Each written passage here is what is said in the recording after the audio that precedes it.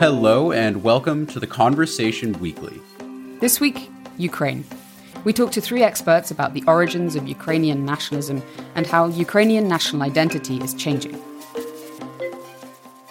To be Ukrainian used to mean to be Ukrainian by descent. Increasingly, they change toward more and more people identifying as Ukrainian. As the conflict escalated, so did support for the Ukrainian state. And we hear about a rare archive of Ukrainian dissident literature from the Soviet era and why it's now in danger. Putin is afraid of the expression of the civic vitality that is embodied in the Ukrainian people and that is embodied in this archive. Should they find it, it would be the first thing that they would destroy. I'm Gemma Ware. And I'm Dan Marino, and for the first time ever, Gemma and I are recording this in the same room, and today we're in Boston, Massachusetts. You're listening to The Conversation Weekly, the world explained by experts.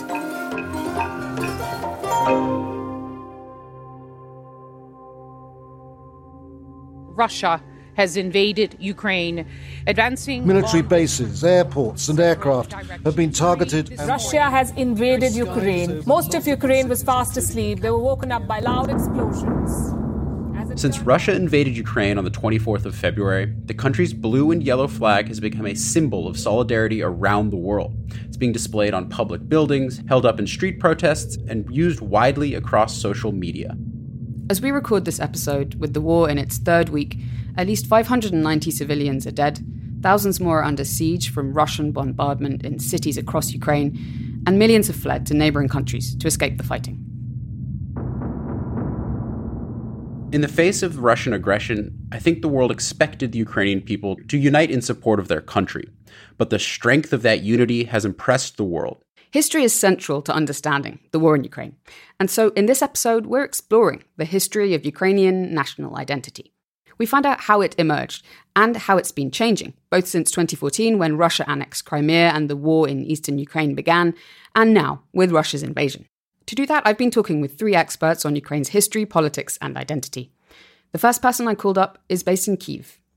I'm Volodymyr Kulik. I'm a head research fellow at the Institute of Political and Ethnic Studies, National Academy of Sciences of Ukraine in Kyiv, and I'm currently in Kyiv in my apartment. Shelling is like 15, 20 miles away. I hear some regularly, but I'm told that it is our anti-aircraft shelling rather than Russian shelling on us. So far, so good. Well, thank you for speaking to us. I know it's a scary situation right now. You are a scholar of Ukrainian national identity and language and politics and identity more generally in the country. So first off, let me ask you, how would you characterize what it means to be a Ukrainian, what Ukrainian national identity is? It is changing.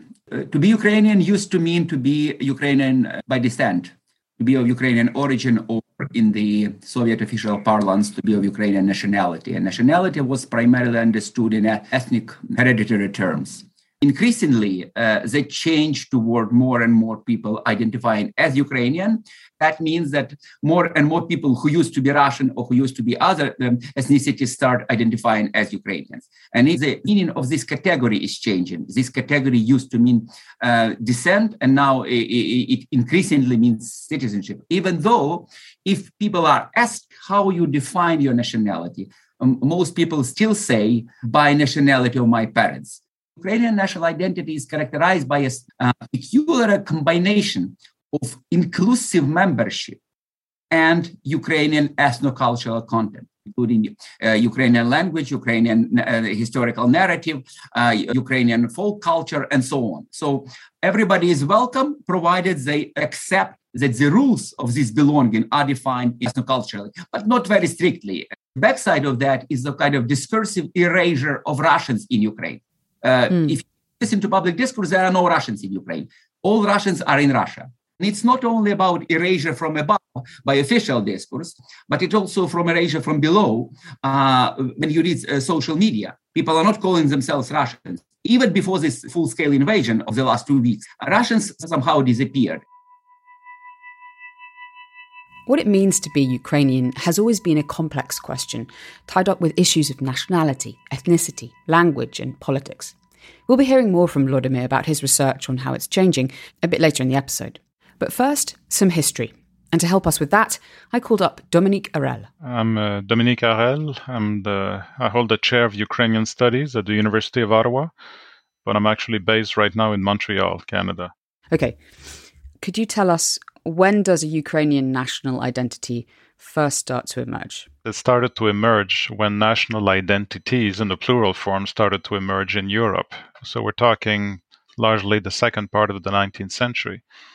And in Ukraine, the idea started to germinate in the part of Ukraine that was under Moscow in the Russian Empire.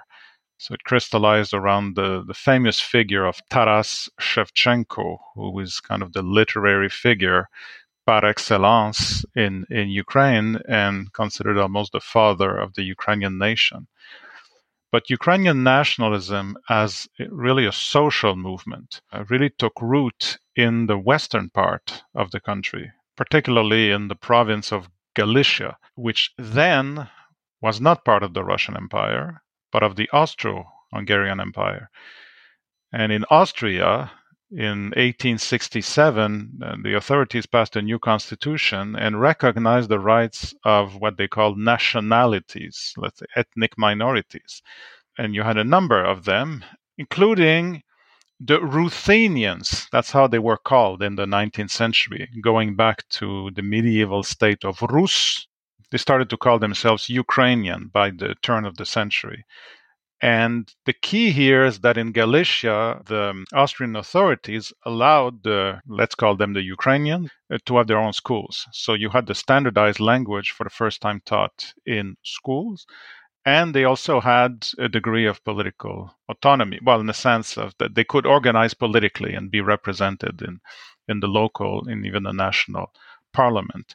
So that is, could say, the birth of really the Ukrainian nationalism as a social movement, as a mass movement that really crystallized by the First World War. So it was far more developed in Western Ukraine than in Eastern Ukraine, because in the Russian Empire, Ukrainian nationalism was repressed, and even the Ukrainian language was banned. They couldn't teach it in schools. What are the central components of this national narrative that started to form in the 19th century? Well, nationalism is based on a very simple idea.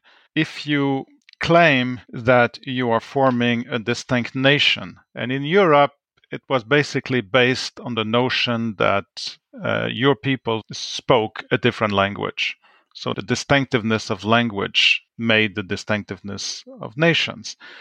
So you make the claim of distinctiveness vis-a-vis other groups. So for Ukrainian nationalism, the claim was that we're different from Russians, we're different from Poles, and therefore, because we are different, we have the right to rule ourselves. It's self-rule, it's self-determination. That's nationalism 101. Are there ways that Russian nationalism and Ukrainian nationalism overlap? I wouldn't say overlap, but competed. So in Russia, you had this imperial notion that the core identity of the state was Russian in a large sense of the term. That is, Russian, along with Ukrainians, all kind of form this tripartite Russian nation. So this was obviously in complete opposition to the notion that Ukrainians are distinct from Russians. Here the claim is that no, Ukrainians are sharing a common identity and a common history with Russians, and therefore they should be united. And to this day, I mean, when Putin is talking about this Russian world, he even said literally Ukrainians and Russians form a single people. Well, that goes back to the Russian Empire. So the rulers of the time, so in Moscow, saw Ukrainian nationalism, these demands that were beginning to emerge in terms of self-determination, as basically a threat to the integrity of the empire. They saw Ukrainian nationalism as a Western invention. The Austrians basically fabricated the Ukrainian nationality, which is artificial, again, from the point of view of Moscow, in as much as it's claimed to be separate from Russia. So it seeks to divide to weaken the Russian Empire. That idea, very powerful, very resilient in Russian society and in Russian government, has been around, 150 years. And now it's being expressed in military terms by Putin. But these are the roots. And as part of that competition, Kiev in Russian, has a kind of central role to play. Tell us a bit about that. The Ukrainian national narrative that was expounded most powerfully by a historian named Mikhailo Hrushevsky. You could say he's one of the nation builders of Ukrainians. And he was active at the time of the First World War in the 1920s. His real contribution was basically to trace the origins of the Ukrainian nation all the way back to the medieval state of Kievan Rus, claiming that the Russians had nothing to do with that state, that Moscow was created like 2 centuries later and a completely different lineage. That's the claim in the Ukrainian national narrative, whereas in the Russian national narrative, the claim is that Russian identity originates in Kievan Rus. So you've got basically 2 narratives competing with the same place of origin, if you wish. When the Russian Empire collapsed in 1917 towards the end of the First World War, Ukraine declared independence. But this fledgling new state did not last long, thanks to a bloody war and a takeover by the Bolsheviks. So they couldn't hold their independence, but the claim was made. That is the seminal change. So in the Ukrainian then national narrative, for the first time, Ukraine becomes independent and then loses it, both in the west to Poland, which was reconstituted after World War I, and to the east, so Kiev and eastward, to what eventually became the Soviet Union. In the early years of the Soviet Union under Vladimir Lenin, Dominique says that nationalism wasn't seen as a threat. The Soviet Union was formally built upon the principle of nationality. They created a union of Soviet socialist republics. That was the meaning of USSR. So the key point here is that for the first time, Ukraine was recognized as an actual government with administrative boundaries, which at that time did not include Crimea and did not include Western Ukraine. You now had Ukrainian taught in school, and you had all like the institutions, the symbols of state power. So the Ukrainian Soviet Socialist Republic has its own parliament, had its own Academy of Sciences, its own borders, etc., all the trappings of sovereignty. And so there was this original kind of incorporation of nationalisms, and then what happened? What happened in the late 20s, early 30s, is that the Soviet Union, which was now under the hands of a dictator, Stalin, decided to go all in for collectivization, which was the abolition of private property in rural areas. Now, Ukraine was the breadbasket of the Russian Empire with the greatest agricultural potential and still had this huge economic importance in the 1920s. So collectivization was resisted, particularly in Ukraine. And Stalin interpreted the resistance, and there was even resistance within the Communist Party of Ukraine, felt that this would lead to a tragedy, as nationalism. So here, nationalism, not defined in just simple terms that the Ukrainians are distinct and ought to have, their sovereignty, but as something anti-Soviet, something evil. So the Ukrainians here are seeking to separate from the Soviet Union. And that led to massive repression. And basically the entire political and cultural elite were arrested. And in the early 1930s, you had all these show trials. So massive repression. And that set the stage for the terrible famine, the Holodomor, that ravaged the Ukrainian countryside in 32-33, when we have now very serious demographic estimates putting the death toll at 4 million. And then came World War II. In August 1939, just a few months before war broke out, Nazi Germany signed a non-aggression pact with the Soviet Union. The Pact of Non-Aggression divided Poland. So territories of Poland now were annexed by the Soviet Union, and that included Western Ukraine. So the Soviet Union incorporated these areas with great brutality. You had deportations, hundreds of thousands of people, and of course, all political parties, free media, etc. Everything was banned because it was totalitarianism. And then in 1941, Nazi Germany declares war on the Soviet Union, invades, and the first territory that it invades are the Western territories of the Soviet Union, including Western Ukraine. Why is it important? Throughout the war and for many years after the war, these territories in Western Ukraine that had never been part of the Russian Empire or the Soviet Union were the site of the largest insurgency in all of Europe by Ukrainian nationalists. They actually call themselves literally the Organization of Ukrainian Nationalists. Now, in the Soviet and now the Russian view, these nationalists were fascists, were Nazis, because they collaborated with Nazi Germany. That is the link between World War II, Ukrainian nationalism, and what we see now. That those Ukrainian nationalists who rebelled against Soviet power on a territory that had never been part of Imperial Russia or the Soviet Union. Those are identified with fascism, and in the current narrative, Ukrainian nationalism is equated with fascism.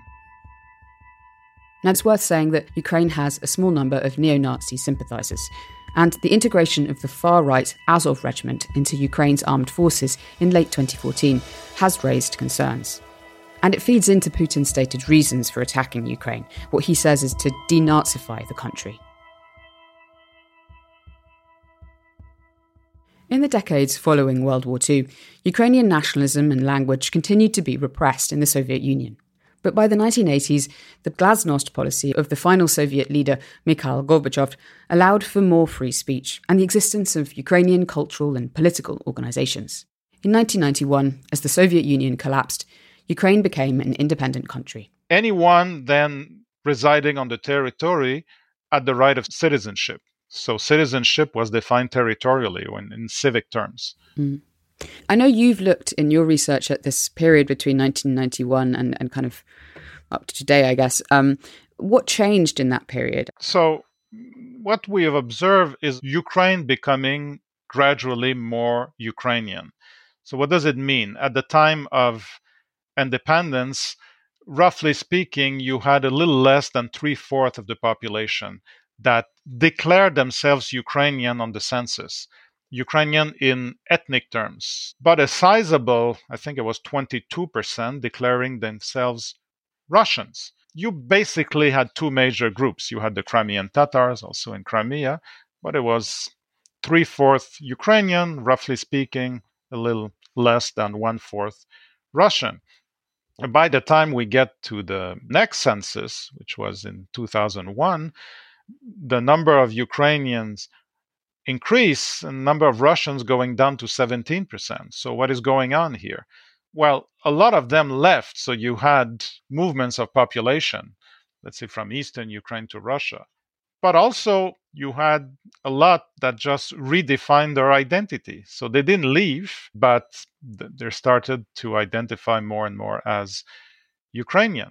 The second trend is that in terms of electoral dynamics, you had basically two large constituencies that disagreed on the overall orientation of the state. So you had like a pro-Western constituency that tended to be from Kiev to the western part, and an Eastern constituency, like east of Kiev, particularly south and east, like Donbass, that in election time would vote for the candidates or parties that were understood to be more oriented towards Russia. So for, I would say, almost 25 years, you still had largely this divide, and that was reflected in election time, and governments would swing back and forth between being a little more pro-West, a little more pro-East. You had several alternates of governments, but then Maidan changed everything. Hundreds of thousands of anti-government protesters packed the streets in and around Kiev's Independence Square. The Euromaidan protests of 2013 and 14 were named after the Independence Square in central Kiev, the Maidan. As Dominique says, the Maidan changed everything. And to understand a bit more about that, I called up an expert who's been researching this question ever since. I'm Dr. Olga Onuch, and I am a senior lecturer at the University of Manchester in politics. I am also the principal investigator of two large projects, Mobilize and IBIF. Both specialize in political behavior, migration, protest, and identity in conflict in Ukraine. I asked Olga to explain what happened at the Euromaidan protests. 2013-14 now seems like a lifetime ago. What we experienced starting November 2013 was a moment of mass mobilization where a cross-cleavage coalition of ordinary Ukrainians rose up against President Yanukovych, who failed to continue pro-EU policies and signing of the EU association agreements that he promised in an election a few years earlier. What started out as a mass mobilization favoring closer ties with the EU quickly turned into an all-countrywide mobilization against Yanukovych's regime, specifically due to the fact that he was sending special militias called Berkut to beat up journalists, ordinary citizens, students, and activists, not only in Kiev, in the city center, but also across squares and town centers all across Ukraine. It turned extremely violent. The regime decided to employ the use of snipers against ordinary citizens in the capital, Kiev. And, looking back at this now, I remember that night when citizens were leaving their homes in Kiev city center, rushing to help people being shot. The monastery in Kiev was ringing its bells for the first time in years to alert the citizens of Kiev to rise up. I remember that night, and I remember thinking, this is the worst it can get. But of course, we know what happened since then. We know that first the president fled under the cover of night. Then there were little green men that popped up in Crimea, and we saw the annexation of Crimea immediately after. And then we saw little green men in Luhansk and Donetsk oblasts. We saw a variety of armed forces take shape. And then we noted that Russian military and army were not only moving hardware across the border, but also personnel. And in the last 8 years, what started out as civil disobedience, a peaceful protest amongst Ukrainians of, frankly, all political stripes, as our survey data of the protesters showed, turned into an 8-year-long conflict. And now, I think, a tragedy beyond words. Olga and her colleagues managed to secure funding in the first days of the mobilization to start surveying the protesters to find out who they were and why they'd come out onto the streets. I remember when we were listening to our interviewees and getting the first data, and we saw that there were large numbers of Russian speakers. We saw that there were people from parts of the country coming to Kiev to protest. And they weren't only from central and western parts of the country, as so many would have expected. We saw not insignificant groups of people coming from the east of the country, meaning that they took buses, trains, and cars or marshrutkas to Kiev and decided to engage. We also saw that there were a not negligible number of protesters that did not vote for the opposition parties. So we saw that there were people who reported having voted for Yanukovych, but they, especially after they saw the violence of the militias, they felt that they needed to defend ordinary citizens' Ukraine. And they used the language of civic duty. And so it was very clear that you had this coalition of different political groups, of different religious, ethnic, linguistic backgrounds, and they weren't talking about protecting the Ukrainian nation or protecting the Ukrainian language. They were talking about protecting the Ukrainian state And they were talking repeatedly about their civic duty and that any citizen that has even an ounce of dignity, that it's this civic duty and dignity that was bringing them to the protest site. Olga was at Harvard's Ukraine Institute at the time, and along with her colleagues, she got funding to continue surveying Ukrainians. In the years since, working with a range of different researchers, including Volodymyr Kulik, they completed 11 surveys. These include panel surveys where interviewers go back to talk to the same people over time to see how their views and attitudes shift. First and foremost, we found that civic identity or state attachment was extremely strong amongst Ukrainians across linguistic groups and across regions. There was variation to this, but we saw that it was strong and increasing over time. So as the conflict escalated, so did support for the Ukrainian state. We realized that when you ask different types of questions, you get a different response. So the language someone speaks in their home versus the language someone speaks at work versus the language they choose to do the survey in can be different, right? So immediately we saw that when it came to language practice and embeddedness, these were not neatly divided groups. We saw the same thing for so-called ethnicity or nationality measures, that when we asked people, which group do you belong to, and forcing them in a choice, most would choose Ukraine, telling us that they were again priming on this civic state identity. But when we asked them, which group do you belong to on a scale separately, they could say that they equally belong to these two different groups or three different groups, because it wasn't only Ukrainian Russian, it was also other ethno-linguistic groups in the country. And that none of these factors seem to align neatly. Volodymyr Kulik has also been looking at these questions in Ukraine since 2014. He's got a term for what he's observed: de-Russification. The main two features of this change are, on the one hand, the stronger attachment to Ukraine as one's homeland. So the civic identification has become much stronger.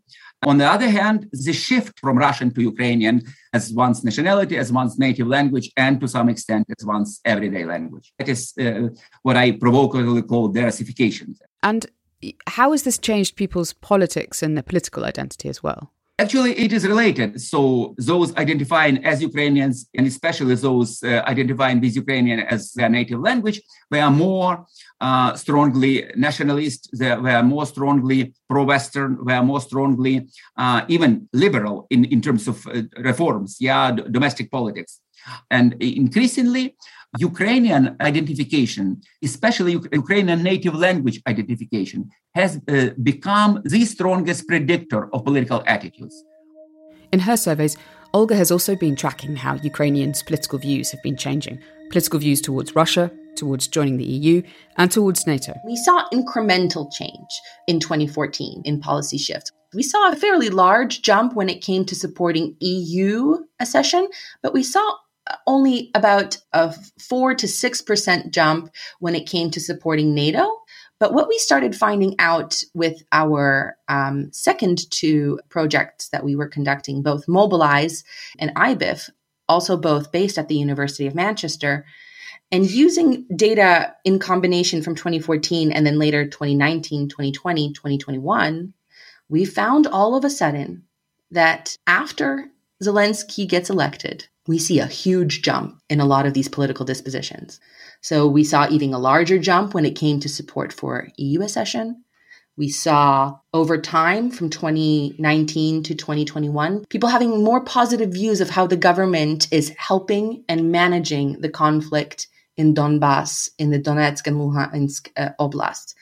And most notably, there was a direct correlation of having voted for Zelensky or his political party, Sluha Narodu, to moving from not having supported NATO membership to having supported NATO membership. In fact, if you voted for Zelensky in 2019 or his party, you were 18% more likely to have switched if you held a position that you were not previously supporting NATO membership for Ukraine. So we were calling this the Zelensky effect. We also saw this in generational cohorts. The youth that became politicized and came to political maturation in the 2019 elections, they were also more likely to become Euro-Atlanticist in their visions for Ukraine. And of course, civic identity only further strengthened. And there was no specific delineation between linguistic groups or regional groups. We saw civic identity and attachment grow across all regions, across all linguistic groups, even further. To Olga, the growing attachment to a Ukrainian civic identity is vital to understanding what might happen next in the war. Not only did the Russians miscalculate that ethnicity and identity, linguistic practice, or regional residency was going to be so important in allowing them to win, actually, this invasion. But sadly, our Western governments also miscalculated that Ukrainians are so strongly bounded by their civic as opposed to ethnic or linguistic or regional identities. And this is why they perhaps did not also provide as much military aid in the weeks leading up to the Russian invasion, because they just assumed that lethal aid would end up in the hands of Russians. But Ukrainians, ordinary military and everyone proved otherwise. Sadly, those who were reading our studies could have understood this. And I believe my colleagues are working with people in State Department. We're reaching out here to politicians in the UK, suggesting that because of this is likely to be an extremely long conflict. Ukrainians, their resoluteness is connected to this very long-term pattern of civic identity. So what's happening now? I asked Vladimir Kulik in Kyiv what struck him since Russia's invasion about how Ukrainians are thinking about themselves, their country, and their nationality. I would indicate two main changes. First, much stronger unity of Ukrainians. Yeah, so everybody is Ukrainian. Russians are invading. Russians are killing us. So it's us versus them. But we are united in that. And related to this, much stronger anti-Russian sentiment. Until recently, this sentiment was rather widespread, but it was kind of impolite. People were ashamed of expressing it. It's all gone. To majority of people, Russians are just that, enemies. They believe that Ukrainians should be supported and Russians should be punished. Of course, it is very problematic to have surveys. I've only read about several surveys being conducted since the full-scale invasion, but one is indicative. Ukrainians were asked, who do they think is guilty of this invasion? Either it's only Russian state or equally Russian state and Russian people. And while 55% say it's Russian state, as many as 38% said it's both Russian state and Russian people. So this anti-Russian sentiment is very strong, and I believe it is there to stay for decades to come. What does it mean for Russian-speaking Ukrainians then? We don't know yet. It will be revealed after the war ends. But there is this danger. Right now, nobody questions the right of people to speak Russian. When I stand online for food and medicine, lots of people around me in Kyiv speak Russian. And I read my news feed with reports from the front line. Lots of people write in Russian. So on the one hand, Russian is a very widespread and very legitimate and in a way noble language because so many noble people speak it. On the other hand, for many people, the desire to get rid of anything Russian is so enormous that it would be a miracle if this desire will not be extended to Russian language. So the ceasefire after the war, I believe there will be a clash between a strong desire to Ukrainize Ukraine even further, and on the other hand, between the desire to kind of assert Russian as a legitimate language of Ukraine. Keep in mind that the Russians are advancing from the east. So the main people who are suffering in Kharkiv, in Mariupol, in Sumy are mostly Russian speakers. So the Russian speakers are right now suffering much more than Ukrainian speakers. And that is understood. But I believe that will not be the reason not to insist on the predominant use of Ukrainian in Ukraine after the war. But I believe it will not be a divide in Ukraine. It will be productive controversy, which will lead to some kind of a compromise. Okay. People in towns that have been occupied by Russian forces already, such as Kherson and Melitopol, they've taken to the streets to demonstrate against Russian forces, and there are videos of people bravely waving Ukrainian flags. What does that tell you about what the war is doing to Ukrainian civic identity and what might happen should that become kind of prolonged, that Russian occupation in those places?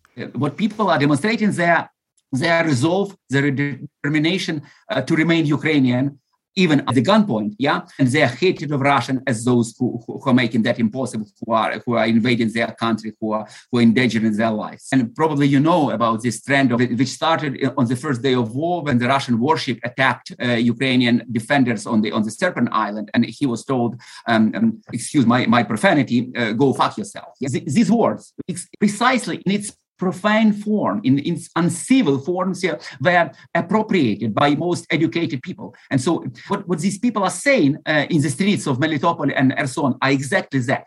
Addressed to Russia, addressed to Putin personally. So the hatred is there. It's very raw. It's very visible. Okay. Well, thank you so much for your time. Please, thank you. Please take care of yourself. Okay. Yeah. Thank you.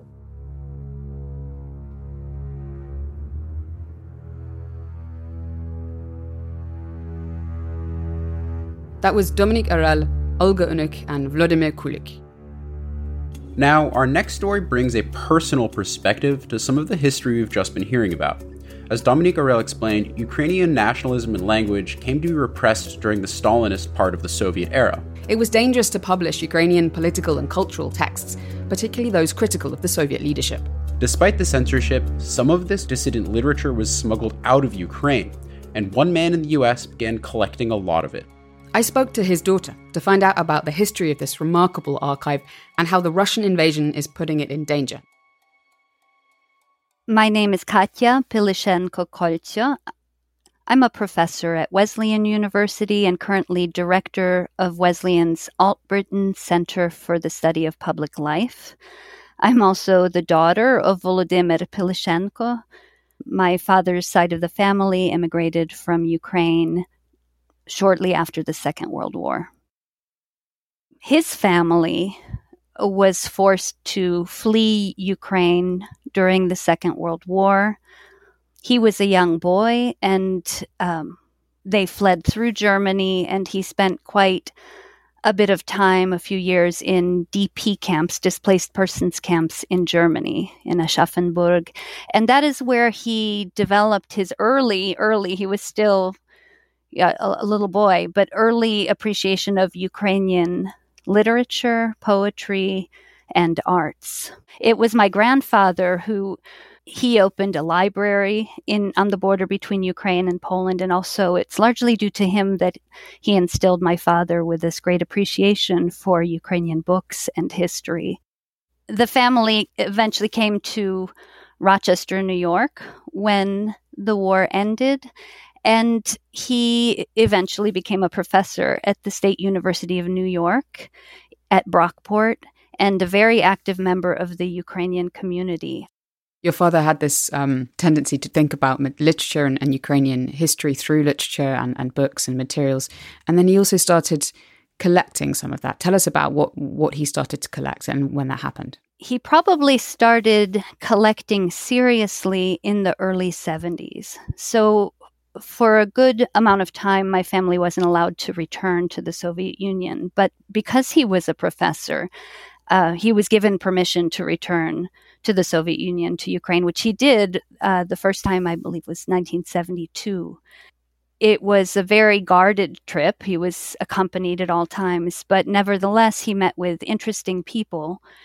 And during that trip and subsequent trips, he would sometimes be given writings, handwritten work, notes, scribbled on whatever was available by poets, dissidents, writers and thinkers in Ukraine. He realized the value of the words and the histories and the memories that were being censored and oppressed. At that time, I traveled with him as well. I was still young, but at that time, I remember vividly my parents saying, just don't speak Ukrainian on the streets. Make sure nobody hears you speaking Ukrainian. So there was an active repression and punishment for expressing oneself as having Ukrainian identity. He began at that point collecting writings, not only that he brought out of the Soviet Union, but that were published outside the Soviet Union. And he started his search for the materials that would be written, that would be documenting Ukrainian history and experiences and cultural identity, including poetry, etc., that would have been burned or censored or banned in the territory of the Soviet Union. So this included books that were published in the displaced persons camps, books that were published in Austria, Australia, United States, Argentina, Canada by refugees, documenting what happened during the years that they were persecuted and during the war years. So these books were impossible to obtain in the Soviet Union, in Ukraine. And when Ukraine declared independence, none of this material was included in the curriculum, in the scholarship of Ukraine. So he'd spent the 70s, 80s collecting this material. Was he keeping it in your house? What was he doing with it? Yeah, he was keeping all of it in our house. So not under the best conditions, but he had it together. And he was building this, accumulating this collection of books slowly. He, and it wasn't just his own work. The Ukrainian diaspora community in the United States and around the world was very self-consciously preserving books and opening schools, teaching a history that they knew wasn't being maintained in Ukraine in the hope that someday it would be. So in the Ukrainian Credit Union of Rochester, in the basement was a library, a community library where many of these books were housed. And my father became the librarian. He was very active in the credit union movement. And when somebody would die, an elder in a family, the family would know to bring whatever books they have to my father, and he would go through them. And if there was something that he knew would be of value or that was rare, he would set it aside, and it became part of this archive that he hoped someday would return to Ukraine. And of course, this was before Ukrainian independence, and nobody knew whether that would ever come. And then it did come in 1991. So what happened then to this material?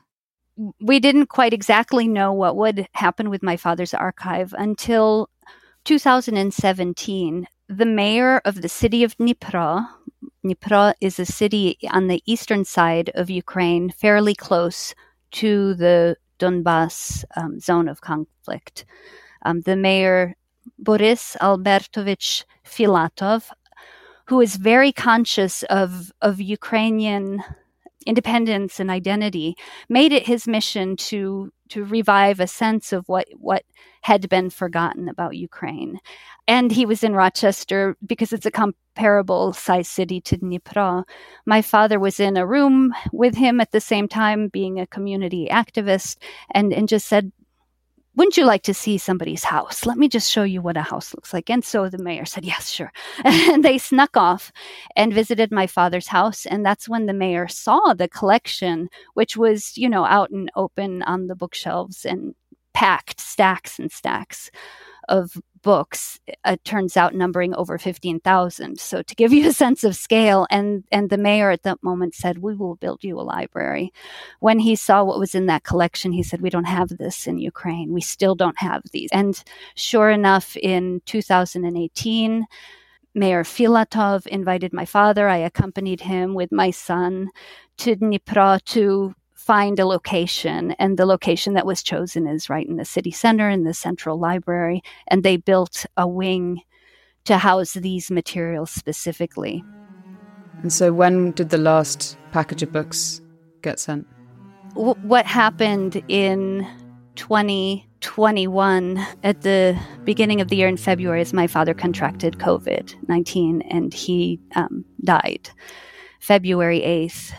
The library hadn't been completed, so I went to work. I went to Rochester and resumed the work, and we made a plan for the group of scholars from Dnipro to come and help catalog the remaining books, which was kind of the second half of the collection. And we completed that in September of 2021, and the books went into a container ship and sat on a ship for months. And we waited, and February 8th of 2022, I got a note in my Facebook with photographs announcing that the books had finally arrived. The container had finally made it to Dnipro, and they showed pictures of all those hundreds of books, which included my father's handwritten diaries from over 50 years. Wow. So I guess at this point, February the 8th, just a couple of weeks ago now, and the world has changed so much since then, you had no idea what would happen. Do you know what the situation is right now? Yeah. So the timing is just so extraordinary. February 8th, we had no idea that Russia would launch this full-scale invasion. I know that the books are still in boxes and they're currently in a basement. We only wish that they had been stuck on container ships for a few more weeks, just 2 more weeks. It would have made the world of difference. But they're all in the basement in the Central City Library, as far as I'm aware. I know that's in the central part of the city of Dnipro. Dnipro is not far from Zaporizhzhia. You might have heard in the news, Russia took control of the Zaporizhzhia nuclear power plant, and Dnipro is not far away. So we're extremely concerned. And of course, we worry more than anything about the people of Dnipro. They've been heroes throughout this 8-year war. They've really been on the front line of defending Ukraine as a whole. And we can only hope for the best. And this idea of language and the Ukrainian language, is there a real fear that because they're written in Ukrainian and they tell that history, that they might be kind of a particular target to anyone who finds them? Oh, that's absolutely for certain. In the essay that Putin published over the summer, in the speech he gave just a couple of weeks ago, Putin has made it clear that he thinks Ukrainians don't exist, that they're really Russians, that they're a subset of Russians, that there is no independent or unique Ukrainian identity. All of the materials in the library counter that exactly.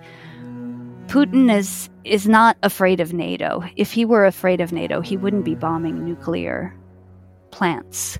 Putin is afraid of the expression of the civic vitality that is embodied in the Ukrainian people and that is embodied in this archive. Should they find it, it would be the first thing that they would destroy. And despite attempting to do exactly that over hundreds of years, they've not succeeded. So there's that glimmer of optimism that I have, but in the short term, that's what we're facing. Well, thank you, Katja. I appreciate you telling us the story. Thank you.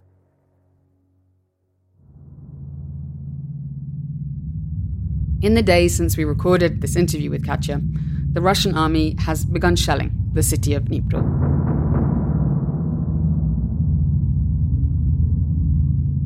You can read a story that Katja Kolcho wrote about the Ukrainian American community and her father's archive on The Conversation.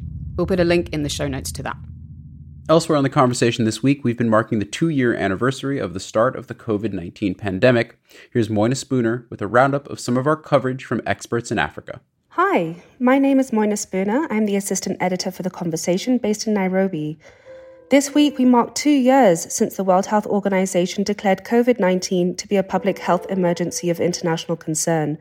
This was just 2 months after the new coronavirus was first identified in China. Over the next 2 years, COVID-19 would go on to infect nearly 500 million people, killing over 6 million around the world. Reflecting on the COVID response, we asked 3 African health experts to share their biggest lessons. In the article, the themes that recur are about breaking down boundaries, sharing, communicating, and valuing people equally. Another recommended article is a piece that looks at how COVID impacted on other diseases. Francisca Mutapi unpacks the pandemic's effects on neglected tropical diseases. These 20 infectious diseases affect over 1.7 billion people. Mutapi explains how the pandemic interrupted efforts to control them by causing health budgets to be reprioritized and aid to be cut. I hope you enjoy the reads. Bye for now.